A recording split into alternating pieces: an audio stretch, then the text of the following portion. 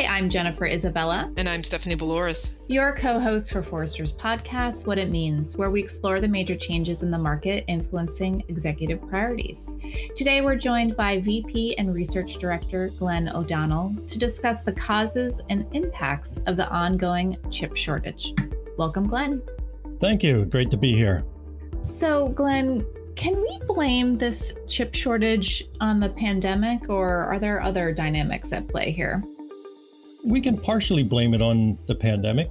It was certainly an accelerant of the situation that was already building. The fact is, this is a classic supply and demand issue. We've got a lot of demand for semiconductors and only so much capacity to make these things. And this was going on before the pandemic hit. But then the pandemic came along and it changed the dynamics of a lot of markets. Everybody was working from home, so PC sales shot through the roof. And, we got a lot of chips in PCs. Cloud services took off because everybody's at home Zooming and using other video conferencing, and the cloud providers needed more. This got exacerbated by the pandemic, but it is not purely to blame on the pandemic. One other situation we had, of course, during that is some of the factories had to shut down. And when you shut down a semiconductor factory, you can't restart it very easily. It takes a while. I even think about just remote learning. I first bought my daughter a tablet to support her remote learning. That actually wasn't enough. And then I actually bought her another laptop as well. So we think about just remote work and anywhere work, but I think about all the remote learning that happened globally and what you actually needed for infrastructure at home to really make sure that you got a great learning experience. Yeah, that clunky old PC just can't cut it anymore for these kinds of things. And, maybe you need a new Wi-Fi router. Maybe you need a new internet connection in general. All this stuff has chips in it. So, more products like that equals more chips. And, you can only make so many of them. Were there other factors at play too? I mean, we've seen a lot of discussions about trade wars and imbalance of trade and threats of different bans. I mean, have any kinds of sanctions and bans and just issues around trade between countries come into play as well? Yeah, that's been a factor too. We got the trade war with China, so many of these the chips the manufacturers are American companies. So it's Intel, it's Qualcomm, it's Nvidia, whoever. There's a lot of them, and most of them are American companies. So there are sanctions in China against companies using those products. And the Chinese saw this coming, so they stockpiled a lot of chips. They would buy up all of the CPUs and all the GPUs as much as they could. And, that caused a big problem. And as we go forward, if the trade war is not resolved, it is going to continue to make this a difficult thing. And China itself has to step up and start doing more of its own manufacturing. But the trade war is certainly a big impact.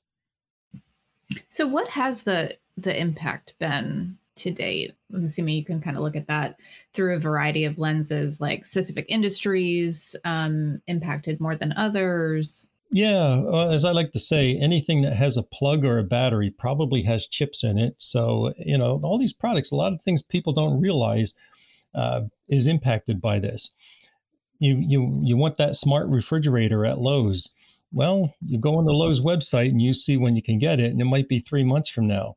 So product availability has been hit. You can't get what you're looking for. And if you can get it, you're going to pay more for it because good old supply demand economics. If it's not available, it's going to cost you a whole lot more. This has, that's where the impact has been. And it has been on a lot of products that people don't recognize as tech products. Your car is a good example. Try to buy a new car today, even something like a Ford F-150 pickup truck. You think, oh, that's a pretty basic thing. There are thousands of F-150 pickup trucks sitting idle. They can't ship them because they don't have the chips. And, that was another thing that happened during the pandemic is the car makers figured, well, nobody's going to be buying cars. We're going to pull back the orders from the chip makers. And chip makers said, okay, well, we'll make chips for Apple or somebody else. And then the car makers found that people really were buying cars and now they need the chips. Well, you can't turn around that quickly and start making chips for the automakers again. So the automakers have been hit very bad. Has there been an actual impact on the overall economy Is it large enough that you can actually see that level of economic impact? Yeah, and just you just viscerally think that it's going to have an impact, but we've actually been looking around and doing some research to try to quantify that. And some of the big investment banking firms have been doing the same thing. I think it's Goldman Sachs says it's going to have a 1% impact on GDP. I think that's pretty conservative. I think it's going to be bigger than that because so many things are impacted. So many products have these chips in them, and we don't have enough capacity to make more chips. That's the big problem here. I think the chip makers were caught by surprise. They didn't understand that the demand was going to be as high. And granted, nobody saw the pandemic coming, so that was a bit of a kick in the teeth. But demand was increasing before, and the chip makers did not step up. Now they are, but it takes 2 years to build a new factory, and about $20 billion or $10 billion per line. This is not something you're going to do quickly. So we've got a bit of a problem here for a while. And beyond some of the obvious, like, auto that you mentioned, and I think people immediately think about PCs and other IT infrastructure, is there additional either industries or products that people just don't think about? Yeah, I mentioned appliances. You want the smart refrigerator? Well, maybe you'll have to go for the not so smart refrigerator Right. instead. Appliances are full of chips these days. Game consoles. If you're a gamer, you're not going to get your game console, and that's going to be a big problem this holiday shopping season. But yeah, lots of products. Even some toys have chips in them, and that's going to be a problem. But like I said, if it has a plug or a battery, it's probably going to be impacted at some level. I guess there's a question that in my mind, which is how much are CIOs aware of this problem? Have they connected the dots between this chip shortage with their own strategic IT initiatives? So, if you're a CIO and you're helping your company through, potentially geographic expansion, or you're going after new markets, and suddenly you need to scale your ability to handle new customers and new demands. Like, have you made that connection yet? Like that between individual buying decisions within IT, like just buying that server, um, and your bigger initiatives within IT, whether that's innovation, new markets, geographic expansion, new digital touch points for customers, new digital experiences for customers. Like, have they kind of connected the dots from those bigger IT initiatives all the way through to the back end? I think they're starting to. They weren't initially, but as they're going out and trying to buy the technology solutions necessary to pull this off, they're starting to see some of those problems materialize. And where they might have needed data center capacity, that's almost a no-brainer now that they go to a cloud service. Again, let the cloud provider worry about it, um, instead of them dealing with it on their own.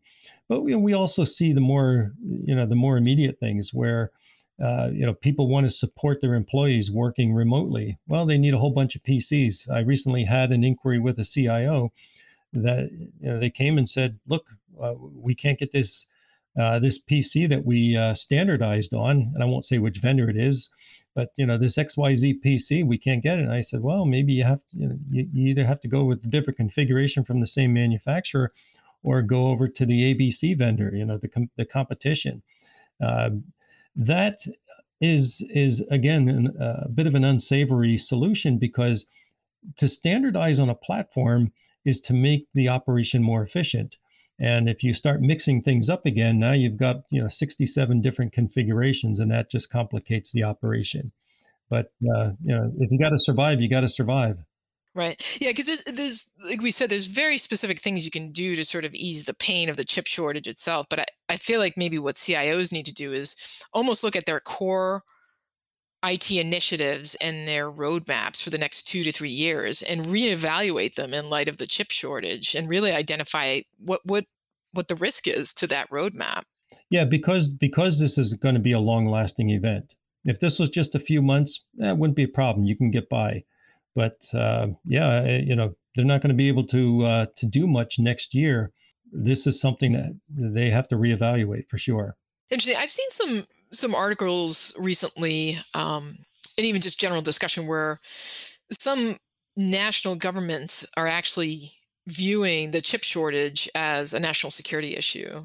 Yeah, here in the US, especially, because as you look at the numbers of where things are actually manufactured, as I said before, most of the companies um, that are chip companies are American companies. But if you look at where these things are made, about just shy of 80% are made in Asia, most notably Taiwan and South Korea, but other places also. That there's an imbalance to the supply chain, and this is one of the things that we did see exposed in the pandemic, that everything coming from Asia caused some serious hiccups. Nothing against Asia, but having too much of anything in one place is a problem. So now we are seeing a pretty strong move to better diversify the geographic coverage. There's going to be more here in the US. Intel and TSMC, which is the big Taiwanese chip maker, have both announced they're going to build more capacity in Arizona. We have more capacity being built in Oregon and more in the European Union, various places. So we see everybody trying to rebalance that supply chain. And naturally, the governments, wherever you go, see this as a national security thing, because if we have to get our chips from other countries, then what happens if there's some kind of geopolitical crisis?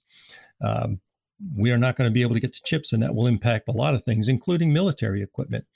So you see the legislation in the infrastructure bill out of Washington, similar legislation going through the European Union to try to increase more and more capacity in those geographies. And it's coming, but it's going to be about 2 years. So is that the main efforts that the industry and governments are doing? That chip makers are just boosting capacity as quickly as possible. Yeah. And then we see a ton of government investment. Is anything else, can anything else help in this situation to improve the supply chain? Ironically, if we see inflationary pressures continue, and everything's getting more expensive, if inflation gets out of control, that's going to put a damper on demand.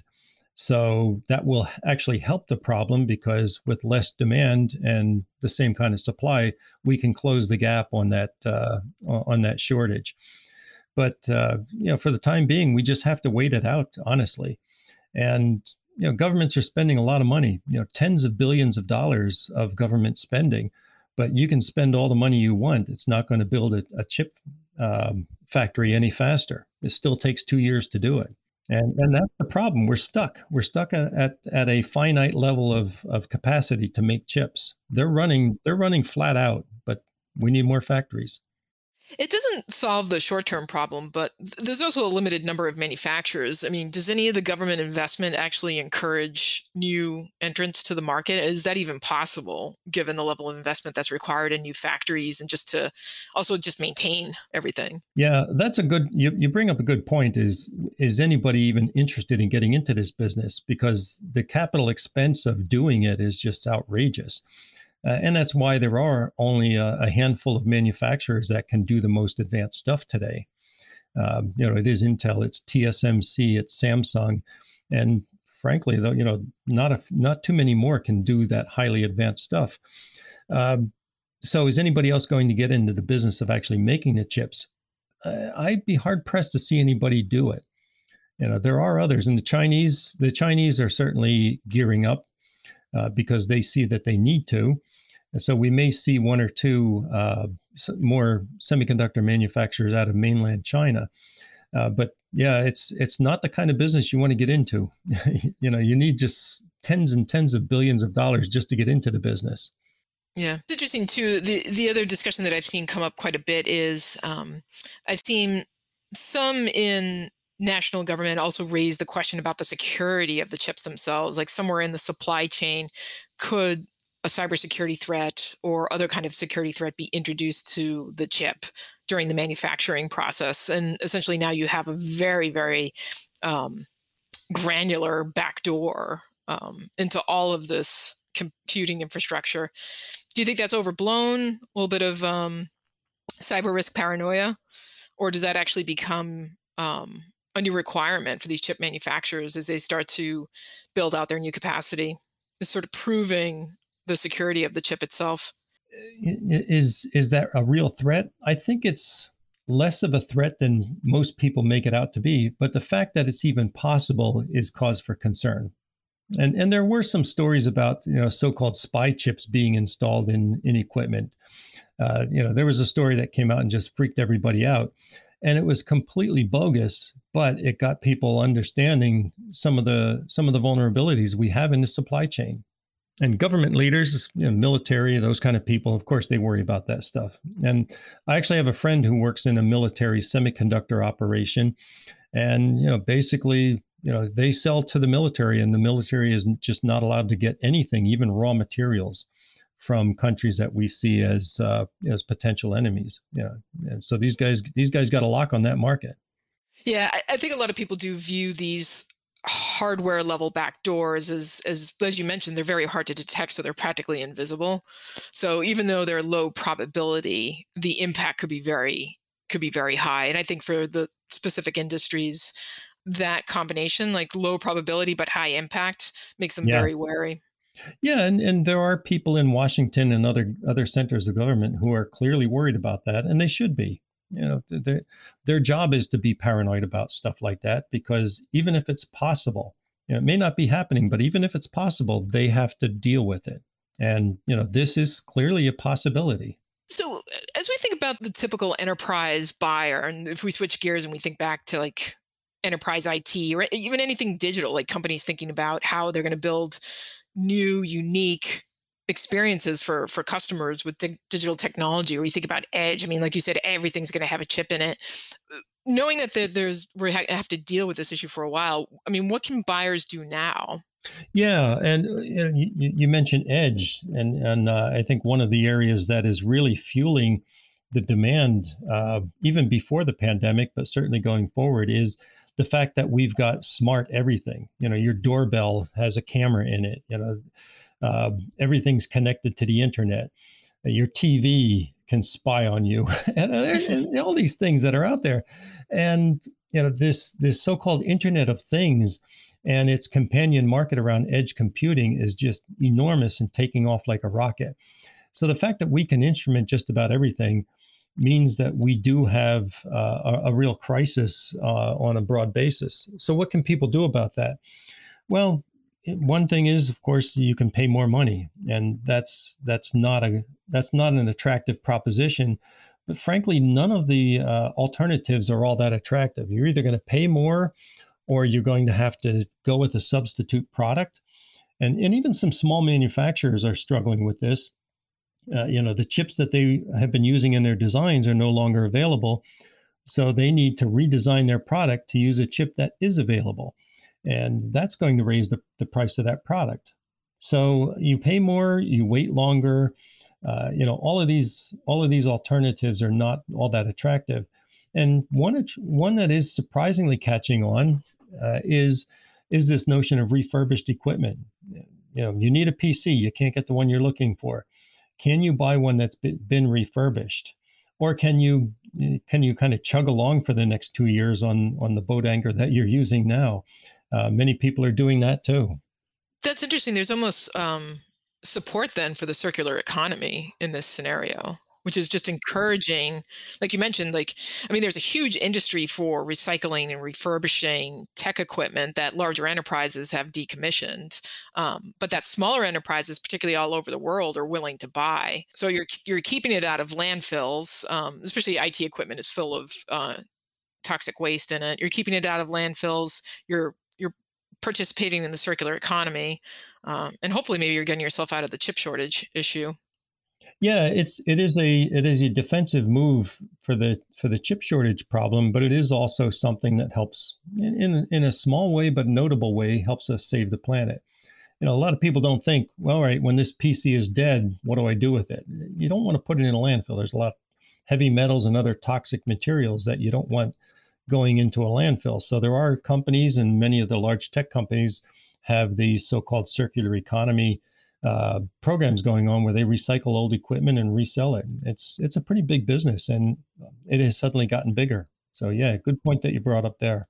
Yeah, I mean, it's actually interesting. I mean, I think particularly in the U.S. and in Europe, the large circular economy vendors do They actually make billions, but most of the equipment is actually destined for other parts of the world, Yeah. Latin America, Africa. But I wonder if this will potentially spur companies in North America, in Europe, to consider refurbished equipment as well. I don't think they're going to have any choice because we've got this problem for at least 2 more years. And you can get by with what you have for now and maybe make a few other adjustments. But at some point, you're going to probably have to buy some of this older equipment. It's also fueling some more interest in moving to the cloud. Basically, what you're doing is you're kicking the can down the road to the cloud providers. Let them worry about the semiconductor shortage. If I can't get a server for my data center, well, I'll let AWS or Microsoft worry about that and use their services. Something you said about edge computing and IoT. I mean, is the chip shortage going to impact the acceleration or decelerate that market? Because, if everything is supposed to be quote unquote smart and connected, I would imagine there would be some impact, but is it big enough? Yeah, we haven't made any forecasts about smart devices, but I would say that whatever forecast we would have made, we would have to adjust it slightly downward. It is going to have a negative impact on the growth of that market for sure. And like I said, maybe you won't get the smart thing. You have to get the not so smart thing. Something you said too, you said it a couple times in the podcast, is worth drawing out a little bit, is a couple years. I think, earlier this year I had seen a number of like news pundits say, okay, we're in a bit of pain right now, but it'll be fine by the fall.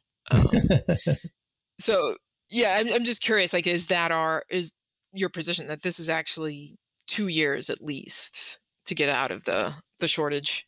It is at least 2 years, and mainly because of that need to build more factories. You can't build a factory in a couple of weeks. And even it's going to take 2 years. And like I said, about $10 billion to build one of these factories, or fabs, as they're called, a wafer fab.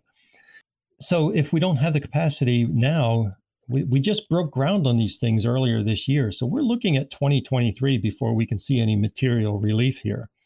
And then once those factories are up and running, it's a slow process. You put raw silicon in one end, basically sand, in one end of the factory, and chips come out the other end. That's about a 3-month process, and you can't speed that up either. So that's why we've got this long delay, and people are going to be dealing with this through 2023, and it could get worse before it gets better. We're going to see, if demand keeps growing, we could see this problem get worse next year, and prices will go up even more than they already have. Availability, wait times will get longer, and we will see relief in certain industries. The automotive industry got a lot of media attention lately, and because it's such a big part of the global economy, the chip makers are sort of being forced to respond and deliver chips to the automakers.